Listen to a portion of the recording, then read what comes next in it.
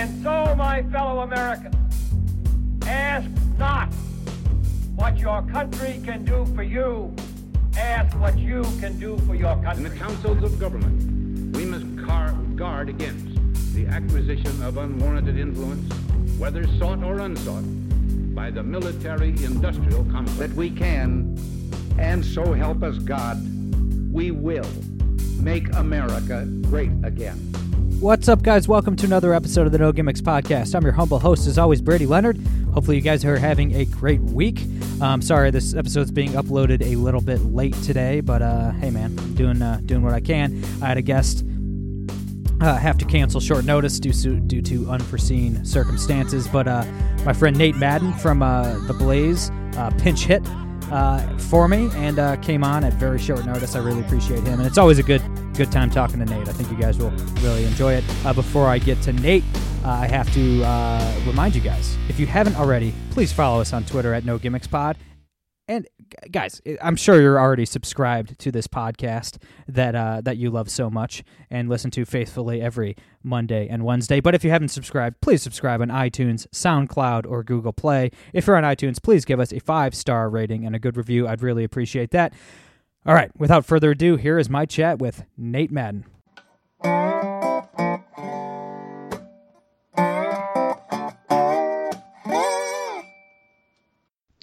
All right, guys, we're here with Nate Madden, congressional correspondent for The Blaze. Nate, thanks so much for coming on, man. At short notice, even. You're really bailing me out today. I appreciate it, brother. Yeah, I mean, it's congressional recess week, so my schedule's a lot freer than it usually is in the afternoon, so I'm happy to help out where I can, and I'm happy to be on again.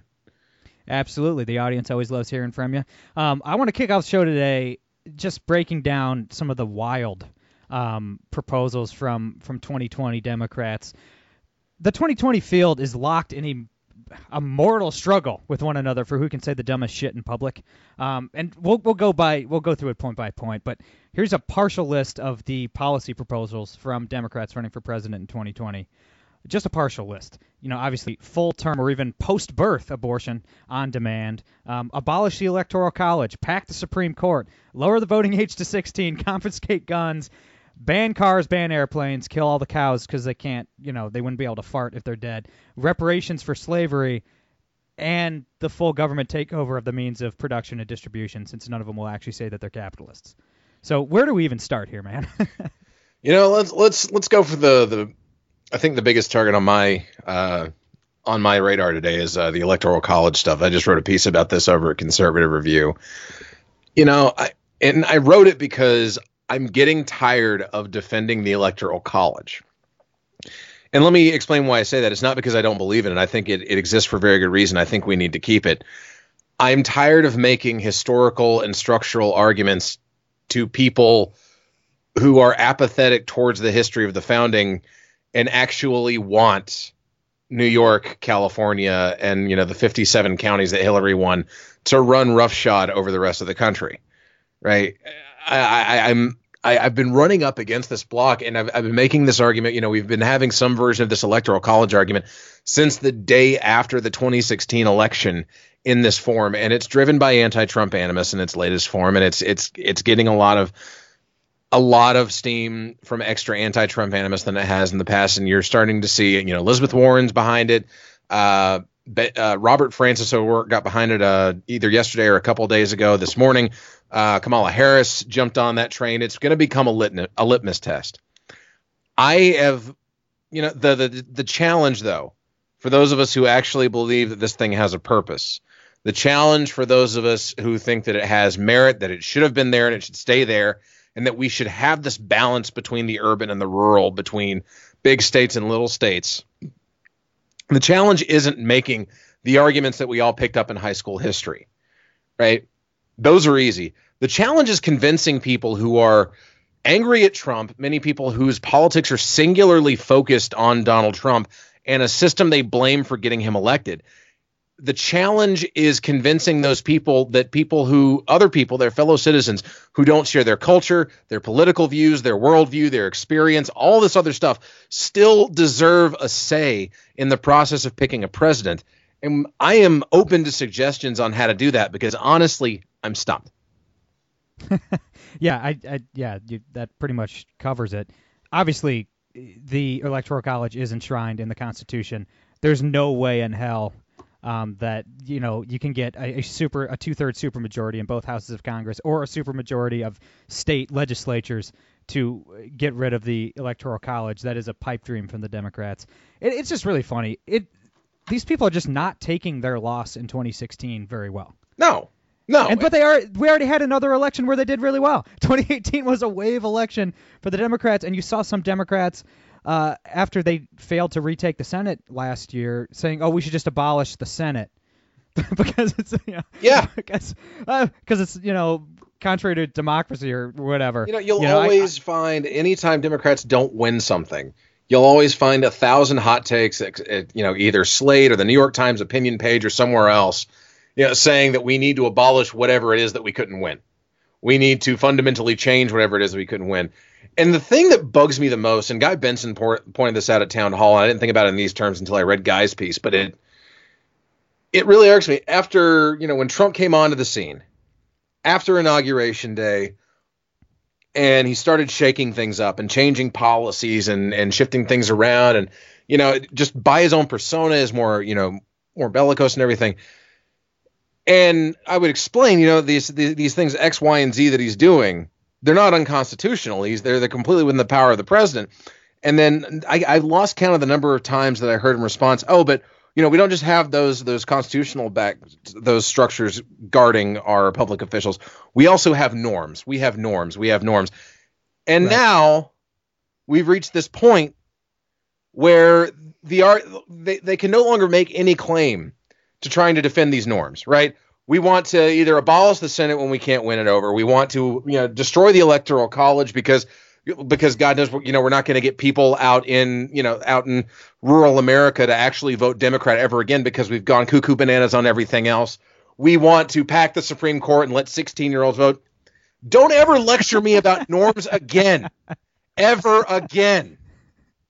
Yeah, I mean, look, it's not normal that we have a president that tweets all the time and stuff like that. But if we're talking about who's destroying the norms, it's clearly not Republicans. It's just the contrast between how Republicans and Democrats handle a loss.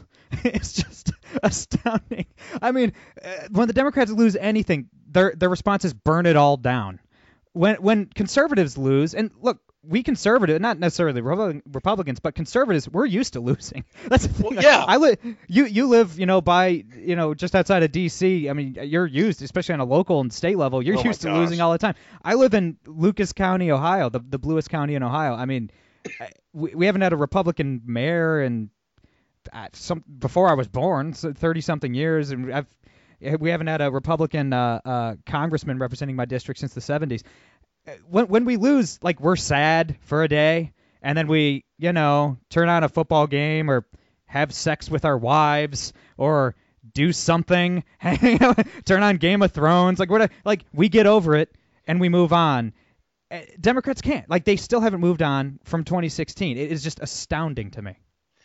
Well, yeah, because again, I talk about this all the time. When government, and this isn't prescriptive for everybody, and not everybody on the left has the monolithic worldview. But whether they realize it or not, a lot to most people on the left, they have put government as that is the center of their worldview, right? That is the agent right. by which this grand stream of human progress actually moves forward. So when a when a kind of a blowhard guy from Queens who says things about immigrants and, transgender troops and everything else that you don't like is in the Oval Office, like that is an affront to your worldview on a cosmic level. That's why so many of these people, like, you can't just turn on a ball game and forget about it, because this is so important, because control of government is so critical.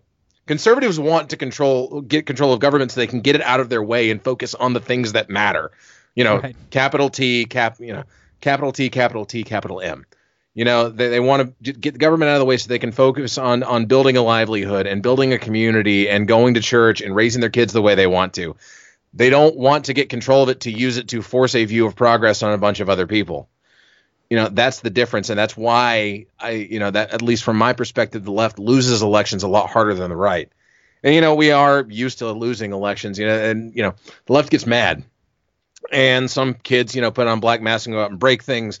And, you have the politicians come back and they want to change absolutely everything about the way we do elections and who gets to vote and everything. And the right, we do what you said. And then we also start getting a bunch of the fundraising emails that say, we're just, next election, we'll get them. Send more money. Send more money. Oh, my gosh. Right. And the never ending send more money messaging that we get from the Republican Party. One day we'll control everything. Yeah, especially if you're guys like us and have given out your email to just one too many politicians. Oh my God. And campaign staffers. I keep saying as a journalist and you as a podcast host, there ought to be an option to unsubscribe from unsolicited emails and press release lists that lets you unsubscribe with extreme prejudice. Right. Because I never signed up for half of what's in my inbox. I mean, that would save a lot of hours weekly. It truly would. I'm all in favor of that. Off that clown car, that insane list of proposals that I went through, the one that's most concerning to me is the court packing. Because, like I said, the Electoral College is enshrined in the Constitution. You need a super majority in both houses of Congress. That's never going to happen, at least not in our lifetime. But court packing is not explicitly banned constitutionally. And to the audience members that maybe don't understand court packing, this comes up every handful of years as well, not to the same extent as we're seeing now. But court packing goes back to FDR in the 30s when he was trying to get his New Deal passed. He knew that most of these socialist policies were unconstitutional, and he knew that the Supreme Court would strike it down, most likely, most if not all of the New Deal, the elements of the New Deal.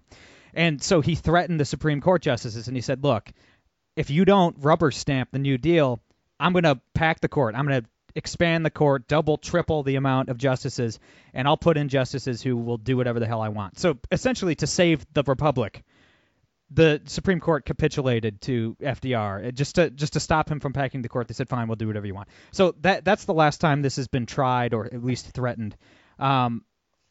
Representative Mark Green, I believe Tennessee's 7th congressional district, is introducing a constitutional amendment that would forever limit Supreme Court justices to 9. I believe, and not to sound too alarmist, but I believe if tyranny does come to America, most likely it would be in the form of court packing. The Supreme Court, all the courts, but especially the Supreme Court, already has far too much power, way more power than the founders ever envisioned. And as of now, the Constitution does not limit the amount of justices to 9. And I don't even want to think about the 20 transgendered communists that President Bernie Sanders would appoint to the Supreme Court. So I think this is my biggest issue out of the list that I just mentioned. This one actually scares me more than the rest of them because it's something that the Democrats could feasibly accomplish. Good Lord willing, they never do. But I think we should all get behind Mark Green and really push for this. I think this should be a top priority for not just conservatives, but all reasonable Americans. Well, so the thing that gets me, right, about judicial stuff, and you're right. I mean, look at the way that we treat members of the judicial branch. We don't treat the judicial branch as co-equal, even close. There are overlords. Yes. We wait outside the Supreme Court for our overlords to hand down their judgment on us. Like it's creepy. It's like this weird it's Greek mythology or something. Like it comes down from Olympus. Ridiculous. It comes down from Olympus, and this is how it shall be now and forever until we change our minds, maybe at some point in the future, and reverse this. But we're taking it completely out. We're taking these political questions, and they did it with abortion. They did it with the Griswold v. Connecticut contraception. Every major social fight over the last, 60, 70 years wasn't won legislatively. It was won by these black-robed overlords. So, we're not talking. The reason it should scare people is not simply because of what it means the Democrats would do. It's because of the way that people think of the judicial branch. They already think of these folks as these legal overlords, these grand high priests of the law, right? And it also points out to a stark contrast to me. Democrats are willing to talk about court packing. They're willing to have this conversation and look at Article 3 of the Constitution and say, look, we can put, unless somebody actually puts an amendment on there, Article 3 grants Congress the power to put as many people on the Supreme Court if we want. If we want to make it one guy with one clerk with a card table in the basement of the Capitol, they can do that. That's the power Congress has. Right. If they want to make it, if they actually do want to build a replica of Mount Olympus and put 20 of these guys up there, they can do the same thing as well. But they have that power. They have the power also to limit everything but the original jurisdiction of the Supreme Court. My colleague Daniel Horowitz wrote an entire book about this. Right. But Republicans will not have that conversation, at least not many and not out loud, not to the degree that Democrats will talk about court packing. I've never heard at least a serious Republican talk about court packing. Imagine if President Trump was talking about court packing right now. Can you imagine? Wall to wall. I mean, CNN would melt down. I mean, they would legitimately their server rooms would actually melt down. They would be off the air for like 5 seconds. They'd have to go to the backups. You come back and it's just things are on fire like that. That's when the minute Donald Trump mentions court packing, things will catch fire, and that's the level of crazy we're talking about. It would be the news version of Daenerys Targaryen burning the Lannister armies with her dragon. Like that would be like CNN living that out in real time. Like it would be absolutely insane, but it's totally normal. I mean, journalists aren't pushing back. Elizabeth Warren, I believe, was the first Democrat to come out and say, yeah, we should pack the court, and then Beto O'Rourke agreed with her. And the journalists asking them these questions are giving them no pushback. They're like, oh, yeah, that makes sense. That's totally normal. Totally normal thing to propose. Yeah, because their spidey sense don't, like, that's the thing is that, like, being a frontline journalist when you're getting this stuff, there's some things that based on your worldview and what you experience, there are things that will set off your spidey sense and things that will not. And we know, like, we can look at the statistics and know that the vast number of reporters in most of these newsrooms are, they either are registered Democrats, they support Democrats. You can look at their statistics that prove all this. So something like that coming from Elizabeth Warren is not going to set off a mainstream journalist's spidey sense in the same way that it would coming from Donald Trump or Ted Cruz or Mike Lee, right? That's right. It's all a matter of worldview and spidey sense when it comes to that stuff. But yeah, the minute one of those guys mentions court packing, the minute one of those guys talks about jurisdiction stripping on immigration issues, talks about jurisdiction stripping on abortion issues, we will see things catch fire. With court packing, look, everything politicians, not everything, most things politicians do and propose are extremely short-sighted, right? We know this. We know this by now. It's all for votes. 999 times out of 1,000, yes. Yes, it's short-sighted. But we need this amendment. This proposed amendment by Representative Green, we need that. I mean, where would it stop? If the Democrats pack the court, they put 15... ridiculous leftist blue-haired lesbians on the court. And then what happens the next time? I mean, look, yeah, the Republican puts, 45 Clarence Thomases and Antonin Scalia's in there. I mean, do we have 5,000 Supreme Court justices at the end of the day? I mean, for the love of God, one, you cover Capitol Hill. Does this? It's been a long time since we've passed a constitutional amendment. I think this one has a chance. I really, truly do. We need a supermajority. 67% of both houses of Congress. I think we could get there. I think there are enough reasonable Democrats left in Congress that could get behind this. I could see even a Chuck Schumer and Nancy Pelosi getting behind it. Do you think this has a chance? It's always hard to say. Chuck Schumer's not a stupid man, and he's not a... Nancy Pelosi is a leftist, I would say. I don't think Chuck Schumer is. I don't know. If you even look at the Democratic leadership, there is a little bit of brain power left. They're not all Rashida Tlaib and Alexandria Ocasio-Cortez. The thing that people overlook, like for their progressive views, Chuck Schumer, Nancy Pelosi Nancy Pelosi is a good politician. Chuck Schumer is a halfway decent politician. Right. And, separate that from their views. They're effective at what they do, which is why they're party leadership right now. All right. But the complicating factor for anything like this and trying to pull off, moderate Democrats, blue dogs, whatever you want to call them, the difficulty for anything like this right now is just the sheer amount of energy coming out of the party's progressive wing, right? This is similar to 2010, 2011, 2012, where the worst possible thing a Republican could have ever been called was a rhino.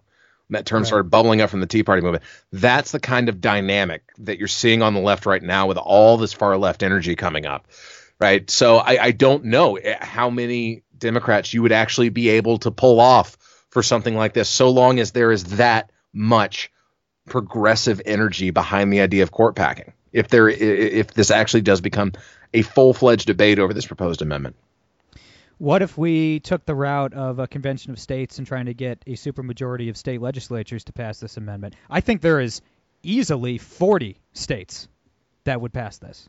Oh, definitely, yeah. You call an Article 5 convention, if you go that route, that's a much, it seems like almost everything about Article 5 conventions is theoretical, but I think you'd have a much easier route of doing that than you would trying to pull off Democratic votes in either house right now. Right. Yeah, I agree. I hope it gets done. I hope everybody gets behind Mark Green. I think this is definitely worthwhile. Moving on, one thing that's really confounding about the 2020 Democratic field isn't just that they're supporting the most ridiculous socialist policies imaginable. Both parties in the primary process, when they're running against an incumbent, go to the hard right or the hard left. That's not surprising. But the fact that they're embracing wildly unpopular positions is what's really astounding to me. I mean, they're calling for abortion on demand all the way up to full term, or even, post, fourth trimester abortions, if you will, just killing a child. 80% of the electorate wants abortions banned after the first trimester. 80%. Mm-hmm. And we don't really have any polling data, at least that I could find, that really explains how people feel about, full term or partial birth or post-birth abortions. But I have to imagine less than 5% of the country wants a baby that survived an abortion to be slaughtered. 80% want it banned after the first trimester. It's so strange. Why take this position? Only 17% of voters want the voting age lowered. Right. Why take these wildly unpopular positions? It's so weird. It's so strange. I don't even know what they're thinking at this point. I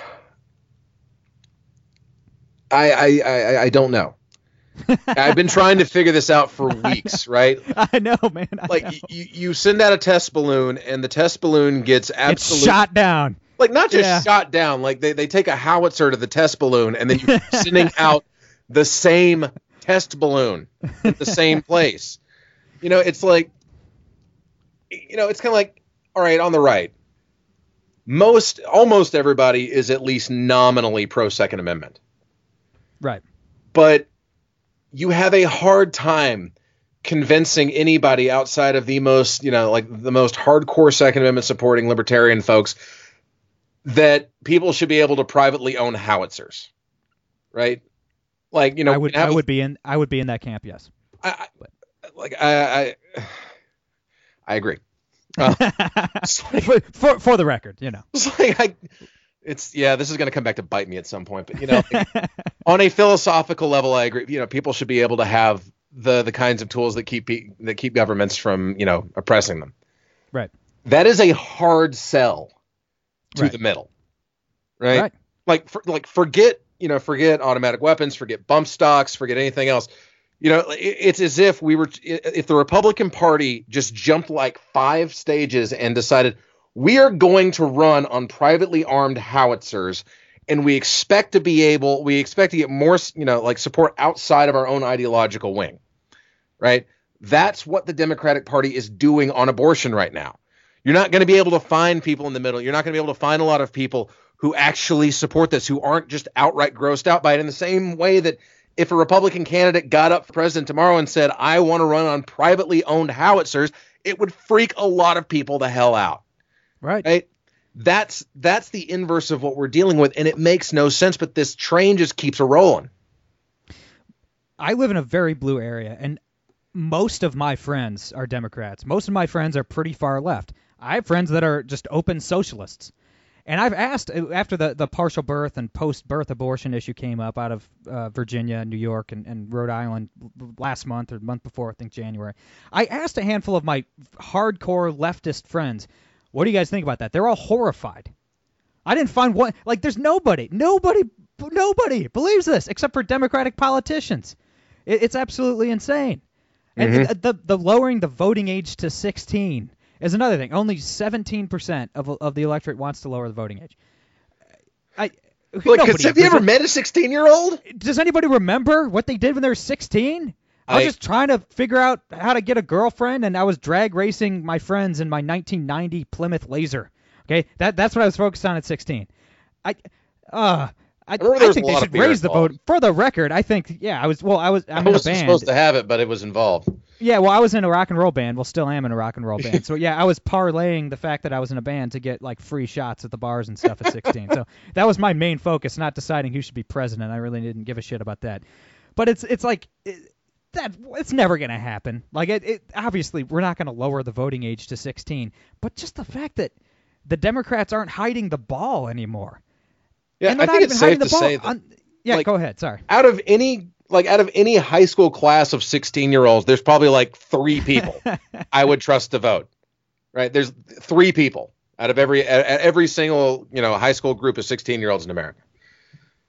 They're the people who don't, waste their youth like we did. But maybe the most hilarious proposal from a Democratic presidential candidate is from Robert Francis O'Rourke. And that proposal the floor is lava.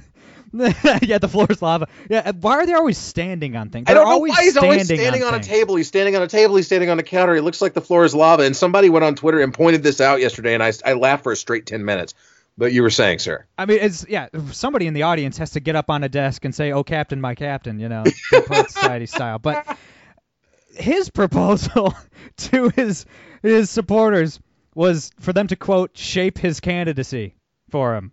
So he's proposing that people just tell him what to say and he'll say it. He's admitting, hey, I have no principles. I'm not putting forth any ideas of no substance at all. He's openly telling people, just tell me what to do and I'll do it. That's it. That's his proposal for his candidacy.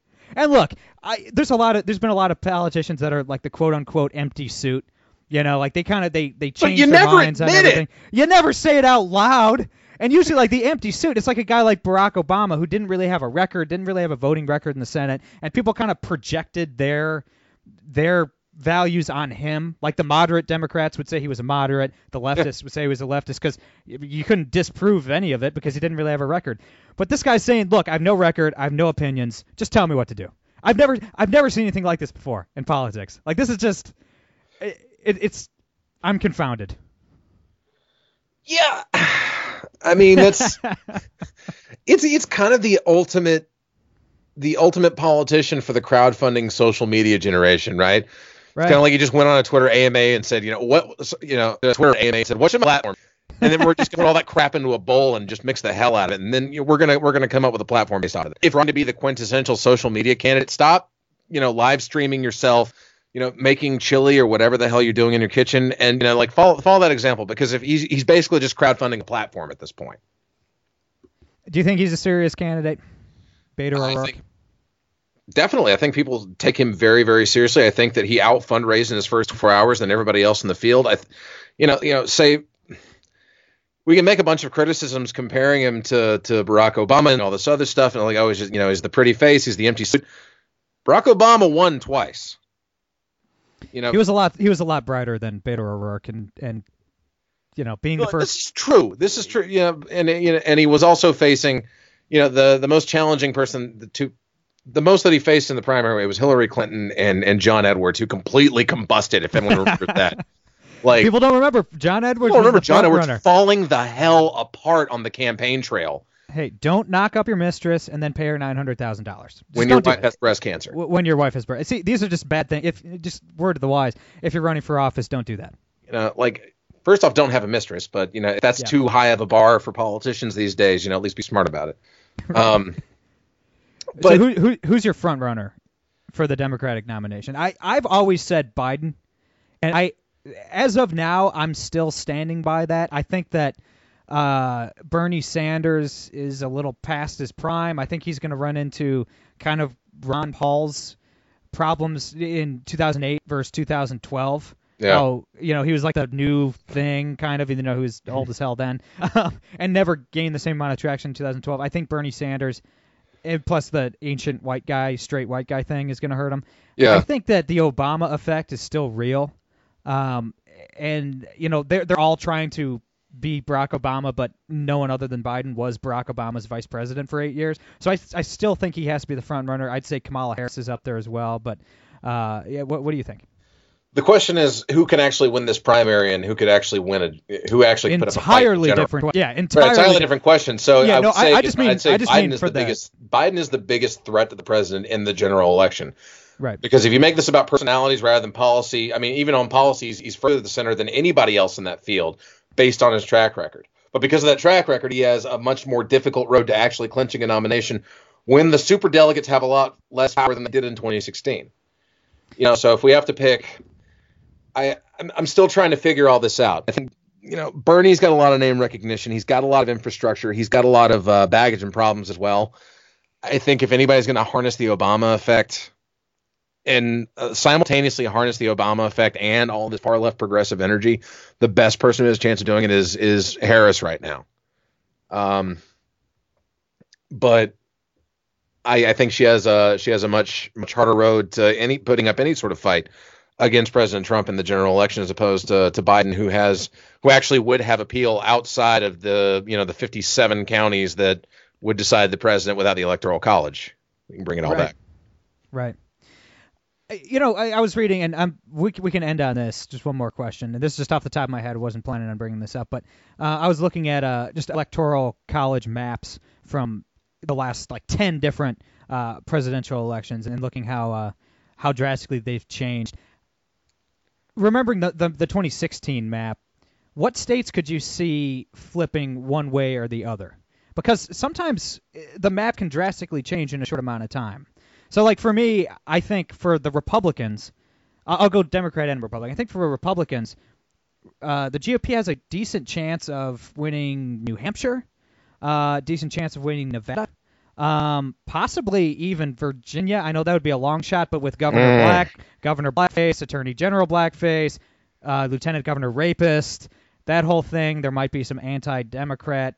But the thing to remember about the Old Dominion is that we have our state level elections in off years. So the steam gasket's going to get blown off on an odd numbered year. That's right. That's true. Forgot about that.